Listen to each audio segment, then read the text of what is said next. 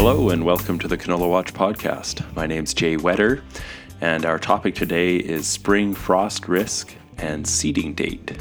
With me are... My name is Autumn Barnes. I'm an agronomist with the Canola Council of Canada. I am based in the Banana Belt in Lethbridge, and I cover southern Alberta, which is everywhere Calgary south, with the Canola Council. I am Ralph Wright with Agriculture and Forestry, the Engineering and Climate Services Division. I run the agro-meteorological section. Okay, Autumn, we'll start with you. There's always a question every year of when to start seeding or what's the right time to start seeding. When it comes to that question, is end of April a reasonable time in your region? In southern Alberta, I think it is reasonable. This year, because it was so dry and soils were so warm, we did have some interest in seeding canola, in my opinion, too early. There were some talks of it on the week of the 4th to 8th of April. And I know that today is the 25th of April, Monday the 25th, and there are canola acres that have gone in southern Alberta. And as far as this week is concerned, we've got good soil temperature. We got a little bit of rain depending on where you are, so we've got decent soil moisture. But if it were me, I would be seeding canola this week in southern Alberta on most years, unless soil temperatures are really cold. Last week was was a bit more of a question, I guess, whether or not it's a good idea to be seeding canola on that second to last week of April. And that would be something that I guess you could argue about every year, and you'd have to take a look at your soil temperatures and your forecast and your probability of frost, which we'll talk about with Ralph a little bit later. Yeah, that probability of frost is a big part of the decision, right? Because the actual temperature in April can change year to year, but that frost risk is one thing that has to be considered, especially if you're seeding in early April. It seems like the conditions are right. That frost risk really doesn't necessarily go away. Is that right, Ralph? Yes. It does go away at some point, of course. I mean, once you're in July. Go ahead. Yeah, it's interesting. That being said, if you look through the meteorological record, and there's an awful lot of data there, but it's common belief that July is the only month in Alberta that we haven't seen snow on the agricultural areas. And I guess in answer to your question, when does frost risk start to go down? The question is, what do you define as frost? A -3 frost, generally by the time you're into early June, you pretty much have zero risk.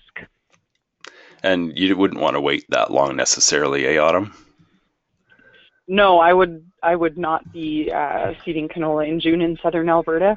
I know there's some areas where if you're reseeding, you could be, if you're reseeding because you have a frost or because you have some sort of other issue, some farmers might be seeding in early June. But in southern Alberta especially, I think, we're lucky in that we can get out to seed a little bit earlier, because the later we go after that first week of May, the higher risk we have when it comes to July. We get a lot of heat blasting, or we can get a lot of heat blasting down here in pot abortion in July. So seeding late can actually be a big problem as well. Right. So in southern Alberta, canola typically will go in ideally that late April, early May. But I want to get into this frost. So if the risk of frost is, Ralph, you had talked about sort of the 1 in 4 or the 1 in 10 year risk approach versus just the typical date or the normal date of a last frost. How would you, as a grower, adjust your approach based on that? Well, risk is always about estimating what the probability of failure is, or the probability of success.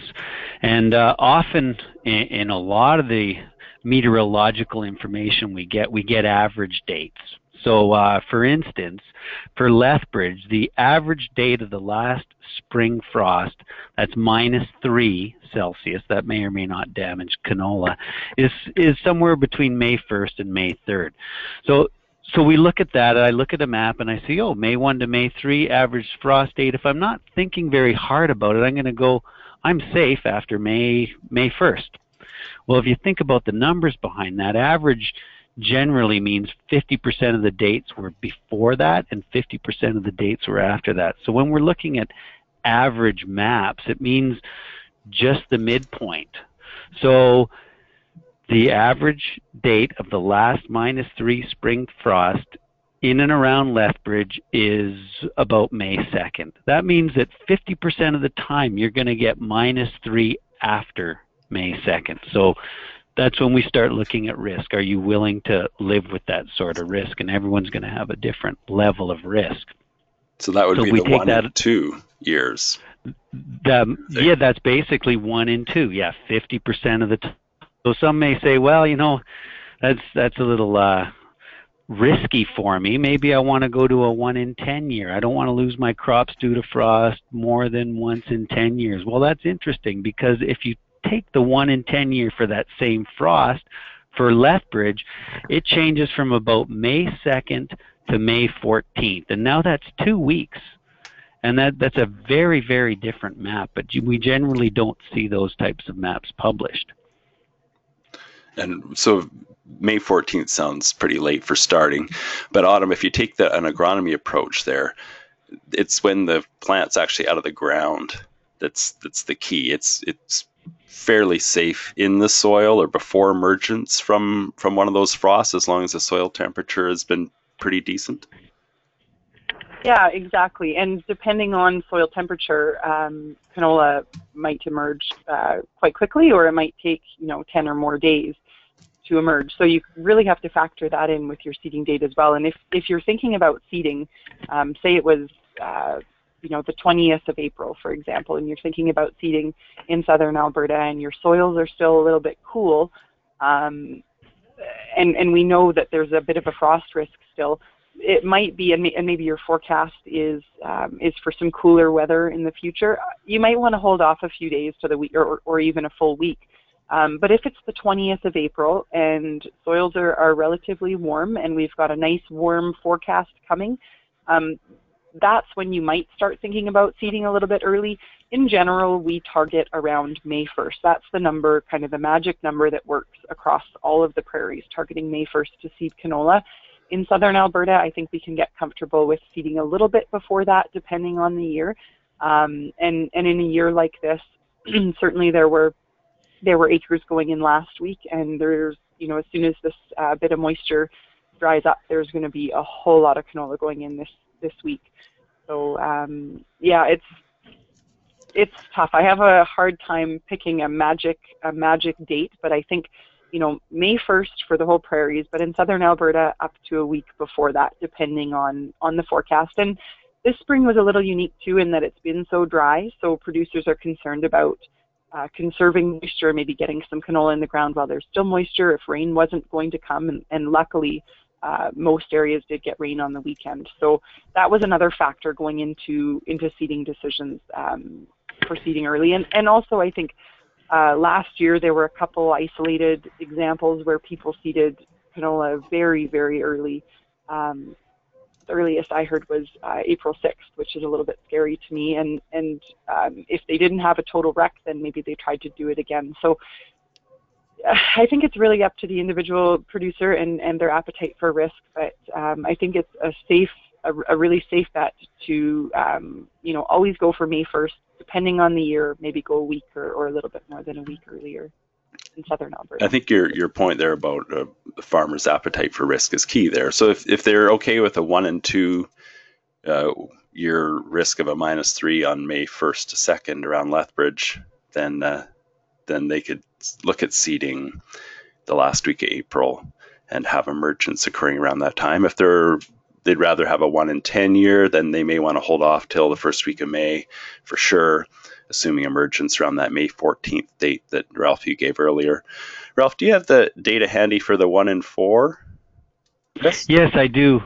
For Lethbridge, that 1 in 4 is going to be about May 9th. Okay. And I think what Autumn said about the forecast is absolutely critical. But there's one thing we need to realize about forecasts, and we do get them 2 weeks out nowadays, but any of the meteorologists I talk to, they start getting kind of elusive when you try to ask them beyond a week. And the general rule is 3 days, great forecast. 7 days, not too bad. Beyond that, a lot of the meteorologists aren't very comfortable. Yeah. And it's pretty hard to predict Mother Nature sometimes, especially a week out. Yeah, and there's an interesting fact here. For most of the province anyways, around May 1st, your frost risk decreases about 3% per day for any given temperature. So as a general rule of thumb, 20% per week. Well, Ralph, for a grower looking for this data, I guess the first step is you're Alberta based. Where do they find it? Well, yeah, and it's only for Alberta at this point in time. It's at weatherdata.ca, and here there's a very large, complete website that will give you all sorts of stuff related to frost. In fact, there's 370 hourly stations that are available online by just opening up a map, looking at where the stations are, clicking on a dot, and then you can get your frost probabilities for the spring, for the whole year, right at your fingertips through a nice interface. And another important thing here too is you can also look at what the temperatures were last night or last week or last year, and either hourly or daily. So let's say, it got pretty darn cold on your farm and you notice some frost around. And maybe you've got some fields, 10 miles away, 20 miles away. Do you really need to go check them? Or how long was that frost last night? Well, you can go onto our website, call up, up to 5 stations in your area and look at the hourly temperatures overnight. And maybe you only hit that -3 for 1 hour. And on either side of that hour, maybe you were just touching 0. So really, was it a severe frost? Or maybe you took a look and, wow, it was hovering between -3 and -2 for 3 or 4 hours. And it was actually totally below 0 for 5 or 6. That's quite a bit different frost from, -3 in different flavors, an hour or 2 versus, 6, 7 hours. And that data is available. And Yeah. is it all driven by these 370 stations? If you go back to 1961, that was a period in Alberta's history where the meteorological record was complete enough to do large regional scale analysis. And what I mean by complete enough is there was just simply enough stations on the landscape. But with meteorological data, it's not that easy, because over time these stations will move or they'll be discontinued. So it's very difficult to say compare 30 years in Lethbridge to 30 years in say Tabor or Coaldale. You just can't do it with the station record. It's too hit and miss. So what we do is we do a mathematical technique whereby we take every township center, because townships are easy to reference for everybody, and every single day from 1961 until today, we'll go out and look at the 8 closest stations, and we'll inverse distance weight temperature, precipitation, humidity, things like that, to build a daily meteorological record for the whole province. And then for frost probabilities, we'll say -3. Today is April 25th, and we'll take a look at the chance of a -3 frost. So we'll go to all of the seasons, April 3rd and beyond, and find out how many of those years had a -3 frost. Well, if it happened to be 22, or it would be 27, or half of the 54 years, then we'd say there's a 50% chance you would have a -3 frost after this particular date. And we do that for all sorts of frost probabilities: 0, -1, -2, -3, -4, and -5. Sounds like a lot of work. Does that computers do that for you? Is this with all Luckily, data? the computer, the computers do it beautifully. You just have to spend some time setting it up and then press the button, and it eats all the data up. So I want to wrap up this frost conversation with a bit of an agronomy message. And so, Autumn, with regard to, say, let's use this -3 frost threshold for canola. Are there situations in the field or even on the calendar where -3, and Ralph, you had mentioned it, the duration of the frost in the night being part of it, but Autumn, can you think of other factors that may reduce that risk? that might reduce. I can talk about what might increase that risk. You know, we had some really hot days last week, and I think going from a really hot day to a really cold night is pretty damaging. And I think that's something that that we need to look at when we're looking at our week-long forecasts and making seeding decisions.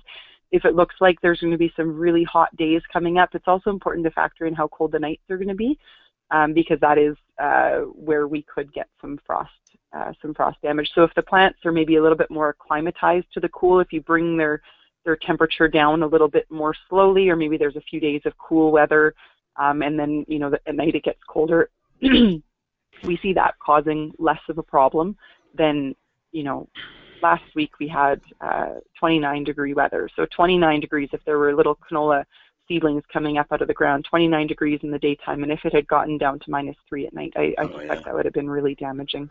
Anything about moisture? Moisture, yeah, as well.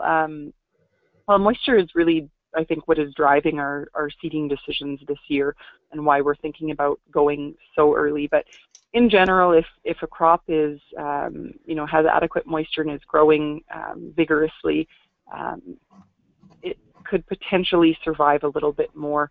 If the crop is struggling to begin with and not doing too well and maybe coming up slowly, and then it gets some frost, that's kind of another strike against the poor little plants coming up out of the ground. Ralph, from your meteorological experience, are there other factors, not just the temperature, that can influence frost? Like, like if you're looking at the data, can humidity be a factor? Actually, there's quite a few different factors. First of all, frost obviously is cold air, and if you think of air like water, it helps you understand where frost goes and how it pools and accumulates and some of the damage it does. So if you have a cool air moving into a region through warmer air, that colder air is heavy, and it tends to behave like water on the landscape. It finds the draws, it finds the river valleys, it finds the low-lying areas, and it pools and it flows. If there's a decent wind, the wind tends to disrupt that pooling of cold air to some extent or impede it. So, you know, windy, cool conditions are far better than clear, you know, or wind-free cold conditions. And another thing that really promotes the development of frost is you'll have a nice cool system like what we have going through the province right now. Well, it's not the cloudy weather that brings the frost typically, it's the clear, bright skies afterwards overnight. And that allows for a lot of radiant cooling from the Earth's surface. And that helps promote frost. And what really helps frost, and it's not quite obvious, is when you get actual frost occurring on the plant surface. So when we talk about frost from two perspectives, one is below zero, that's a frost. But a lot of us, when we think about frost, we look on the ground and we see the white stuff. You know, we've had condensation on the leaves or on our buildings or whatever. That's a different, that's frost as well. Well, it's that condensation that really causes the trouble. Because it's like if you put a drop of water on the back of your hand, it'll evaporate and it gets full. Well, the exact same thing is happening early in the morning when you've had frost condense onto plant leaves.